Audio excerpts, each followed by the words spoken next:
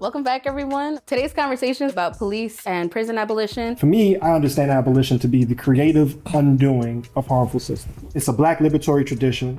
I'm curious to know what abolition means for you, for the both of you, I think abolition is a very important and foundational framework that really feeds into many other frameworks. If we're going to be successful as on a spectrum of minority people living in America, right? If we're going to be successful in a drive towards liberation in the future, we will have to use abolition framework in many aspects, if not every aspect of driving that liberation, right? So one specific thing that is very important to me is our public school system, and using the framework of abolition to, get rid of what we know is harming children in schools, outside of schools, right? And everything involving the education system, like what Jima said earlier, with one of her first protests started in high school, organizing around a SRO, student resource officer, being placed inside of her building of the school and enacting harm on the students, right? A lot of people don't know that these are multi-million dollar, not like 4 or 5, 6 million, 10, 20, 30, 40, 50 million dollar contracts that your public school, hell, my middle school had a student resource officer, right? So, That the school is paying for. Yeah, that the school is paying for, right? And so if you're sitting at home, right, and you have kids right now, really think your child's public education institution is paying tens of millions of dollars to place your child, to place somebody in the environment where your child is supposed to be safe. If you are a minority, that's not the reality. Our proximity to police is 100% in correlation to the violence that we experience throughout our lives. So how could placing a child, and we probably all sitting here know all of the reasons, because news media helps make a portfolio of all these things, right? It's the gangs in schools, of course, right? So they need another gang, which is the police, to come fight all these gangs, right? Which they've failed to do for 50 years now in Chicago alone. So there's a lot of faux reasoning that goes into these things and drives the budget up, get more SROs in the buildings. And with that, we see a decrease in learning, a decrease in literacy, but we see that though, when that's a big thing that a lot of people harp on police about, is that nothing that they bring to the table is data driven. It's fear driven, right? It's like we need true data. They'll Right. drive it with some data. Yeah, right. Numbers, random numbers. A private investigator, right? We had a private investigator who you go look up the private investigator. It was your homie, your cousin's mom's hamster. But my thing is, it'd be them. It'd be like some dude who served 15 years in the Navy and, you know what I'm saying, was on SEAL Team 6 or whatever, was the private investigator. And it's all okay, well, that don't give me no answers, because y'all pensions are linked. So of course, y'all is all homies, So again, it's the things that we know that really help educational institutions are oftentimes being intercepted by police, whether that is the feelings of safety, right? Or the actual money that we need to use to get modern books and things like that into these schools. Or just even building enhancements. Waukegan High School does not have air conditioning, but the city wants to give Waukegan Police a brand new police department. How is this happening when it's May 13th and your kid is sweating his ass off literally in the high school, because this is a 115-year-old institution with no AC, but the cop that they sent into the school just came from a brand new station.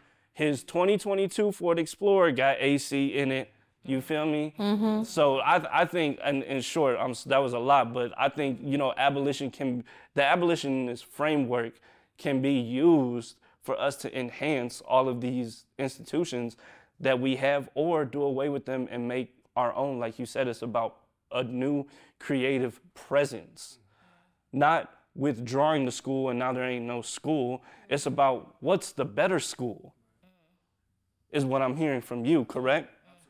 So that's what abolition means for me. What's the better school?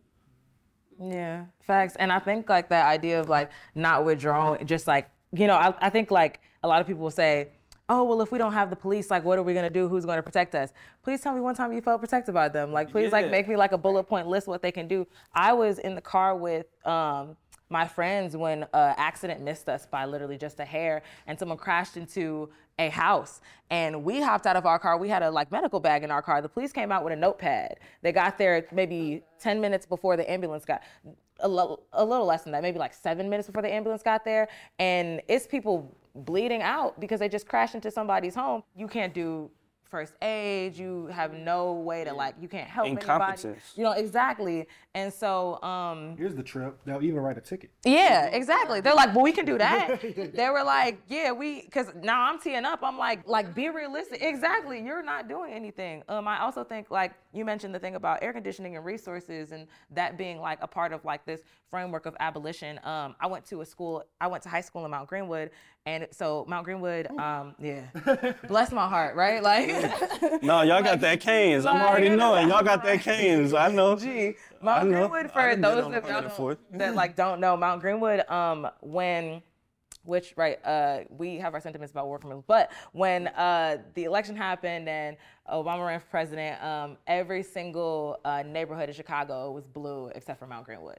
So if that tells you, I know that like politics don't determine, you know, certain things. It's more nuanced than that. But if you want just like a gist, right, of the type of neighborhood Mount Greenwood is. But that being said, though, it's white and well taken care of. You know what I'm saying? The lawn is mowed at the high school. We have resources. We got books. We got snacks. We got vending machines. Just up 111th, which is the street that was on, is Morgan Park, where both of my sisters went to high school in a predominantly black neighborhood.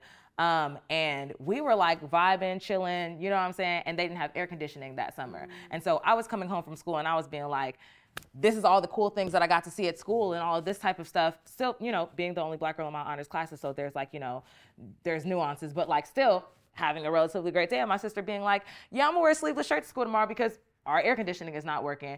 And seeing those like types of disparities being like, the difference being just a few blocks. I think that when I think about like abolition as well, I'm thinking about how like segregated a city like Chicago is and how much it harms the like environments and people that I have grown up around, and how we see it like continue to be like nurtured and manifested through things like schooling, through things like parks, through things like, oh yeah, they built a rec center in Beverly or whatever the case is. And it's like, you don't need a membership to go there. You can pay $7 for some skates, but the Croc Center that's up the street, you need a rec center. And that's the one that's like, you know, the blacker it gets, the more it costs, the less resources we have. Oh, you know, we can't do this. We don't have money for this, et cetera. But y'all got money for these white kids though. And like, even using the neighborhoods that I grew up in, for example, or as an example, we think of even how Beverly is structured, being near like Auburn, Gresham, et cetera. So many cul-de-sacs, so many railroads, making it hard to leave the neighborhood. Oh, it's like, you know, like, oh, y'all can't like come over this way. There's like a tiny little piece of concrete that separates Beverly from Auburn, Gresham, and you could walk over it, but it takes 10 minutes to drive around. And just like seeing like all of the small like structural pieces that have divided the city to make sure that like folks who are like down stay down and folks who are up stay up. And so when I think about like abolition on a more like tangible level, and not even just like how he talks about, yeah, burn the shit down, but like what are the steps to burning it down? Those are like the small things that I think about that are seemingly small but like make that much of a difference. I also think about like, when we talk about prison abolition, I think a lot of people have this idea about folks who are incarcerated that like they're the bad guys and we're the good guys, not knowing that there's like such a little difference between what it is that constitutes that. Like who makes up those definitions? I have a poetry corner at the Weekly where we like accept submissions, and a lot of our submissions come from folks who are incarcerated, and we'll get letters that say things like, hey, like, we don't have the resources we need to keep ourselves safe. Folks are getting sick, folks are getting hospitalized on the other side, right? Folks who are incarcerated still like in this like echo chamber where like COVID is just like running rampant and killing people, and we're just out here vibing. Like, that's the type of thing that I think about when I consider abolition. That's like this like idea of like individualism. I feel like individualism is a facet of white supremacy, and I feel like the abolitionist like framework really like tackles what it means for us to like share our resources and understand, like, even though this doesn't directly affect you, like, just because like it affecting your neighbor, it affecting the person next to you is affecting you. So Yeah. I don't know, I feel like that's all over the place, but I think that like a lot of people think of abolition on like this large like scale, like so much to tackle, but there's so many like small bullet points. Real quick, just to like give Morgan Park a piece of my mind, because they really need to hear about themselves. Like, this is another thing with education and resources, right? Is that like a lot of times we've been so traumatized that we think that like if we just show them we're good, we're gonna get something, right? Let's talk about how Morgan Park literally has an athlete in the NBA right now, yet when I was doing work at their school 3 years ago, they're missing wood paneling in the basketball court. Crazy. And you're producing NBA products. It's not about what we lack. We have everything, you know, but we are institutionally being made to be deficient. In many ways, abolitionists are education advocates, are healthcare advocates, are educators themselves, are community builders. But just that notion of the lack of resources in schools is so important, because from the mainstream media's landscape, or particularly from like conservative pundits, but even the conservative liberals or the liberal conservatives, they're all one thing. There was this like triggered reaction to even the phrase defund police. Now it's become, you know, persona non grata in like the established government spaces. And it's so interesting because they've been defunding education. All these things they've been y'all defunding do know about gradually. defund. It's just the wrong people.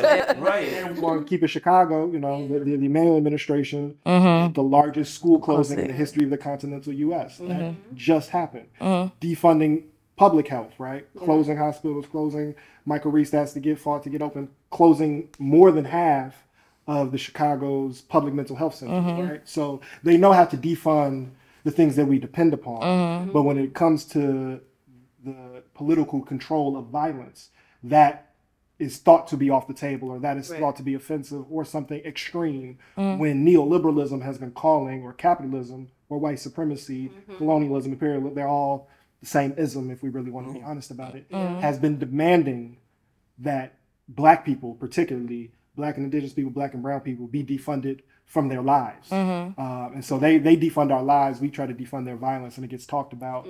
Not As even if as they're equal. And we don't ask, what is the replacement, right? Because that, when we're talking about this abolitionist framework in theory, right, there's another side to that. So when it's happening in our own communities, we're not saying, okay, well, half the mental health clinics are closed, what's popping up? Well, you know, if you track the city budget, you see that it's more police popping up, and, you know, et cetera, et cetera. People's pockets, pockets getting laced, new corporations, right? Now there's a, whatever, Chick-fil-A on the corner, and you know, this, and that. So it's like, I think that's the other part of it too, like, to be observational, but then to demand answers and accountability from our elected officials and city and state government, because the money does not disappear. Money circulates. That is the whole basis of capitalist theory. So if you close 50 clinics, 50 schools, and I know that there's no more money there, the money is somewhere else, and I needs to see it. And you think about how, like, okay, so they did that like survey, the budget survey, where they asked every single there was representation for every single zip code in Chicago, right? And it was a survey of how do we want the money spent, and it was an overwhelming amount of votes that said folks wanted the police defunded. And then Lori was like, 87% voted in representation in every zip code. So I don't need anybody saying like, oh, well, I took the survey. Like, everybody I know took the survey, exactly. And so then, like, you know, Lori was like, oh, that's cute. But anyway, and like, No, so. she actually said, this is a fucking trip. So in the first time in the history of U.S. politics, her claim was that it's too many white people that support it. What? That her point was that the Like North Side and, you know, trying to make it seem like it's not.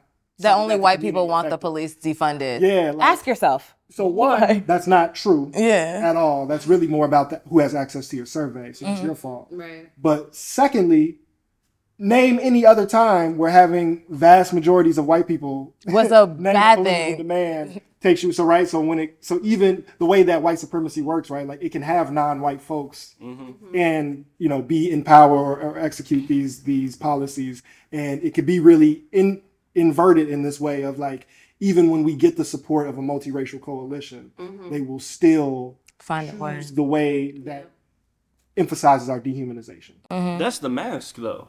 Yeah. I was just reading something earlier, like about how it's no mistake that a lot of the most obnoxious violence that our communities have experienced have been at the hands of people that look just like us, and it almost increases every time it's one of ours.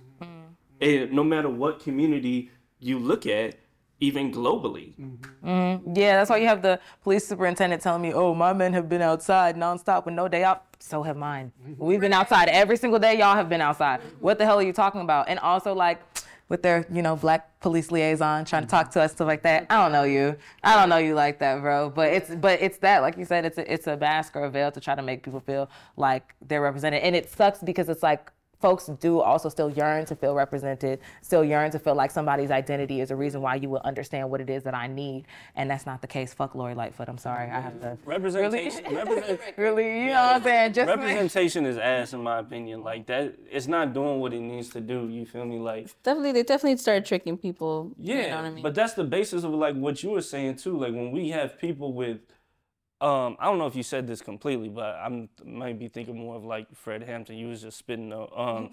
It's like, you know, when you have people that on a basis, right, lack political education, and then they're pushed to a position of power. There's no transforming of consciousness in that moment. They only become another proponent of what is existing.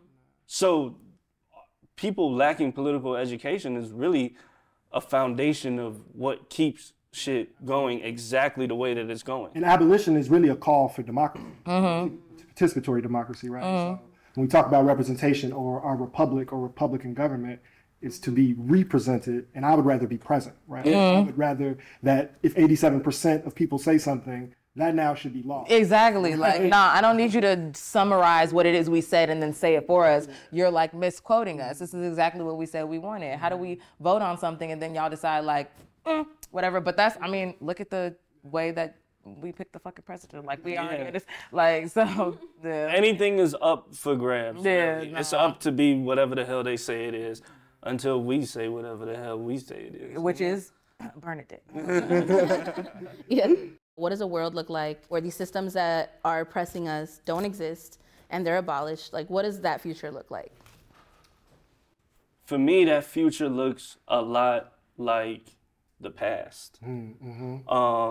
Just, we have a problem in America where we think from an American-centric view, right? So if you ask minorities in America to fantasize the past, well, that's a nightmare, right? But what I mean is the past where a lot of us were in our homelands, right? Living communally and things like that. To me, that's what the other side looks like, just potentially here in America. I mean, I think about going to Mexico a lot, like, but I ain't never been, you know? So I think that's a problem that a lot of us have, whether you're Latino, Black, you know, Filipino, whatever. It's probably some even Baltic, like white people probably think along the same lines, you know? There's a deculturation that happens by necessity of you coming to America. So I think, low key, if everyone leaned back into their culture, no Fat Joe, and just you know, really embrace the past, but the past of their people, not the past of this country, not the past of anything like that. I think that, one, we could share knowledge amongst each other and live much more culpably, much more peacefully, and much more resourcefully. Yeah. Yeah, I think, like, first of all, facts, like, because that makes me think about the way that we, like, moved about community work, especially during, 2020 when the pandemic first started. Folks, like, even the way that we, like, resourced ourselves during protests, like, I brought masks. I brought enough masks for everybody. I brought water. I brought enough water for everybody. I only have $7.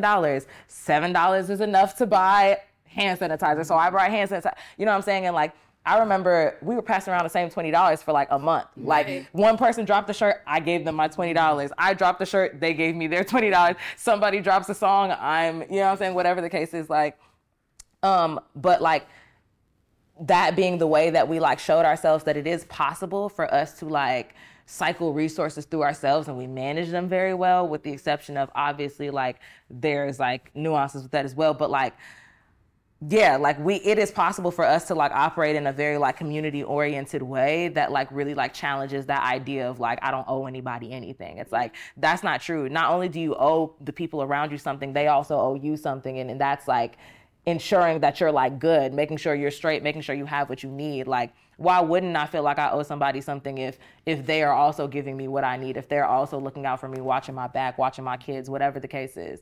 And so that is also, like, what I imagine when I think of abolition, because I think that, like systemically that's not supported, because then that would, like, it's dismantle inherent to culture. Exactly. It's not systemic, it's cultural. Exactly. That's why you find that innately to be correct. Same reason why you do, same reason why I do. Exactly. Black, indigenous, Latino cultures and leadership are all collective. Exactly. That's the way that we naturally, like, operate. And then it's like we have to, like, we're, like, unlearning or undoing that in order to, like, assimilate. But yeah, exactly. I think another thing that I think of is, like, a huge thing for, like, young people, and I mean, my young homies call me old, but I'm young, bro. They be like, yo ass.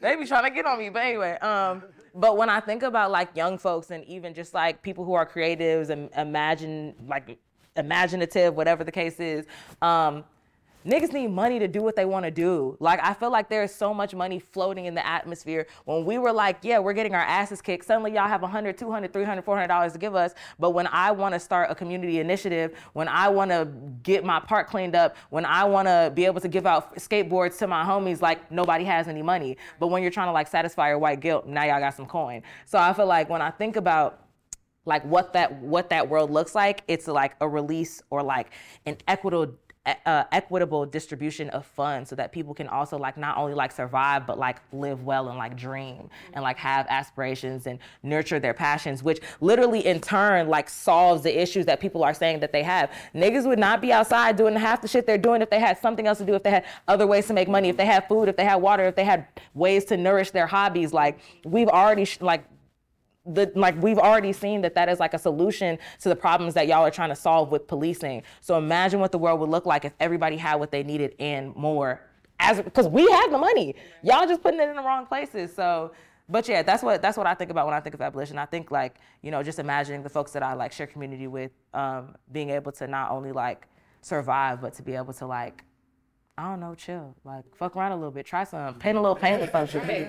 Like, on me. So I have, like, two little analogies I want to give, but I just want to emphasize what was just said, because one, right, like, just the economic reality of this violence and what abolition offers us is a real footing to actually challenge and subvert the logics of capitalism. Like, they're just some facts of, we shouldn't even need money to get the things that we need. That's facts. So that, just as an assumption, is something we should not concede and, like, challenge. But even within the money framework, right? Like, we're in Chicago. There's been a housing crisis in our city and in our country. There are more vacant houses to maintain price for capital markets than there are houseless people. Right. So it's not an issue of scarcity or availability. It's an intentional systemic choice of how we're going to distribute those resources. We throw away more food than it would take to solve hunger, right? So that is important. And also to the point of indigeneity, and indigeneity exists everywhere on the planet.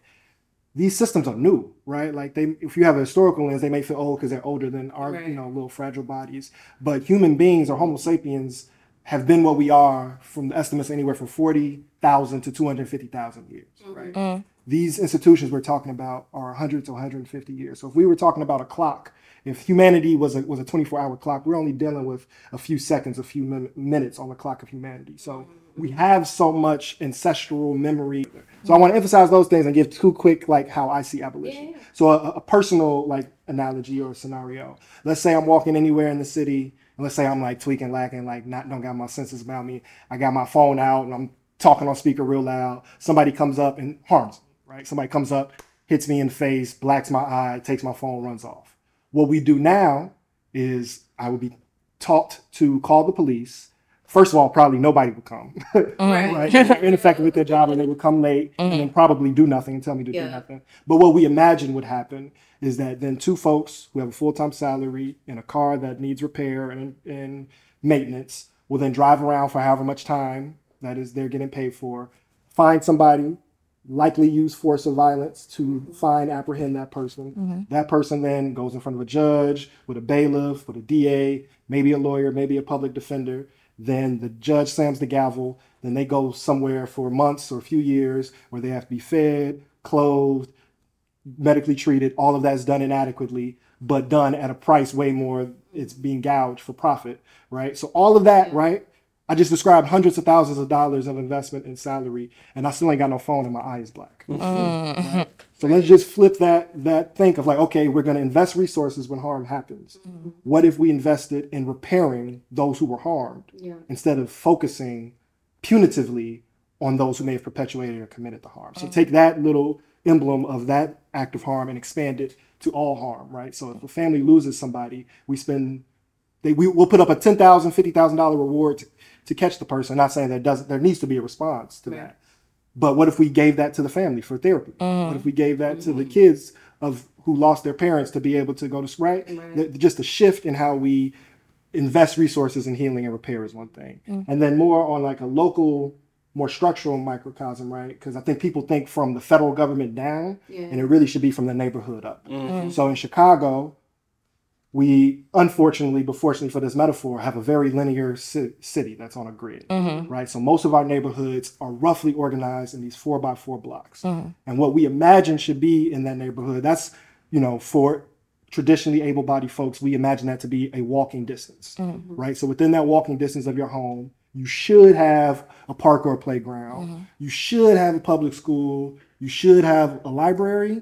Maybe those things don't happen. Now, let's imagine those things are guaranteed and fully resourced. But in addition to that, in walking distance, I also have an entity for food. I also have an entity for childcare, for healthcare, for mental health care, for conflict resolution and restorative and transformative justice, for art, right? If all of those things are then in walking distance, we now have created infrastructure. Those are people that are in relationship with each other.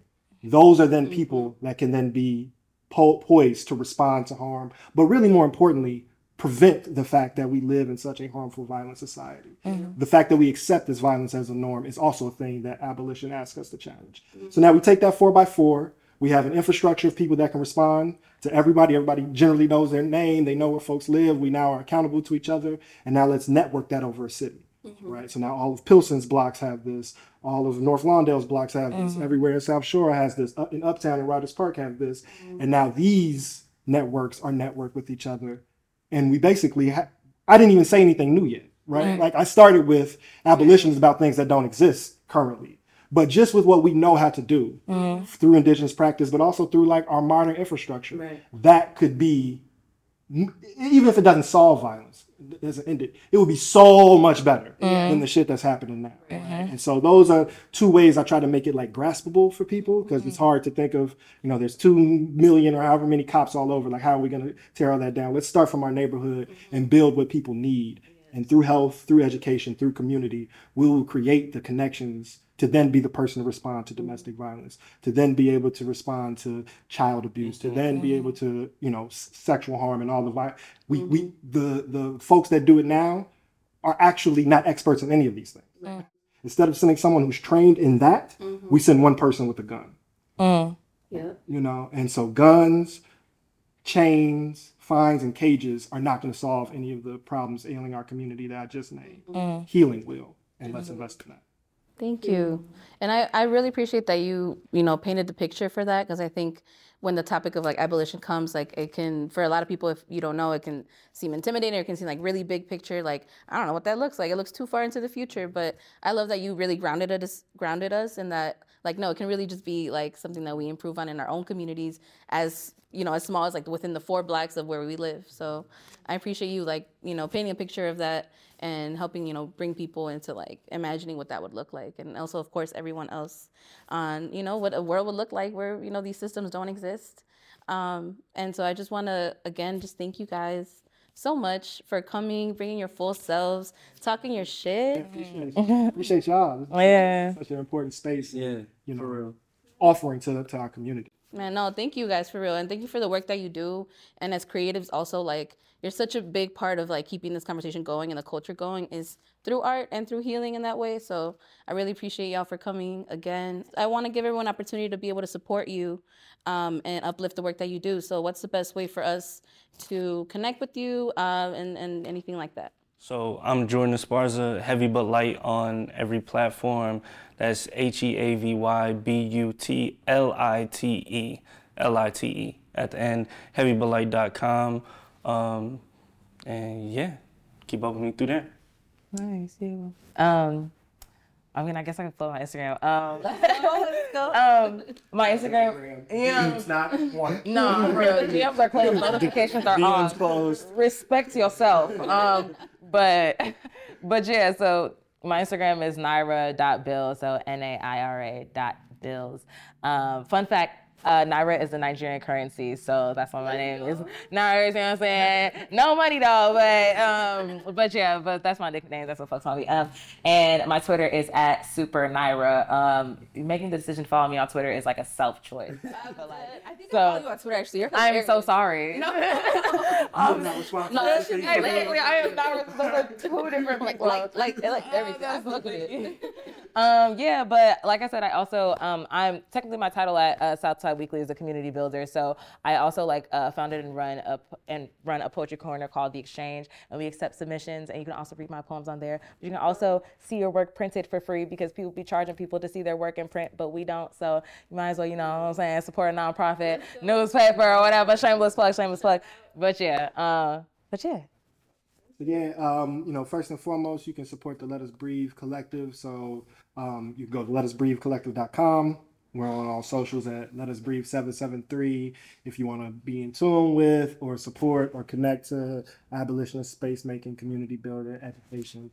We are currently creating or stewarding more than just our one little movement building center to a larger campus that also has a co-living space, is supported by a soup kitchen, and also has our own 1-acre farm and garden on the south side of Chicago. So shout out to Liberation Landing and everything that all the folks at Let Us Breathe Collective.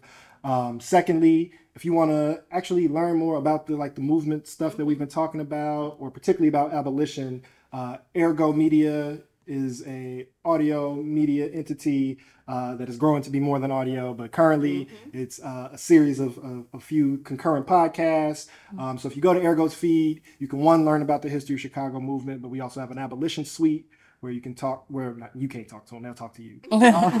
Where you can learn from and hear from some of the greatest abolitionist thinkers alive right now, honestly. I'm a big fan of them all. And then we've also just collaborated with, I shouted out Miriam Kaba earlier, Mayor Kaba and Andrea Ritchie, who are phenomenal abolitionist leaders and thinkers through their project 1 Million Experiments with Interrupting Criminalization.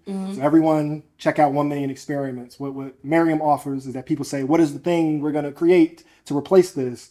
And what she offers us is, we don't need one thing, we need 1 million experiments. So they created a digital database where folks can track and be in tune with experiments in safety and community beyond police and prisons around the world. And part of what you can do is go listen to a podcast with 10 episodes that talks to folks that are doing these practices. And what you'll find is people are doing ordinary things in extraordinary ways. So we don't have to recreate the wheel, and stay on the lookout. There's going to be an accompanying film experimental visual piece.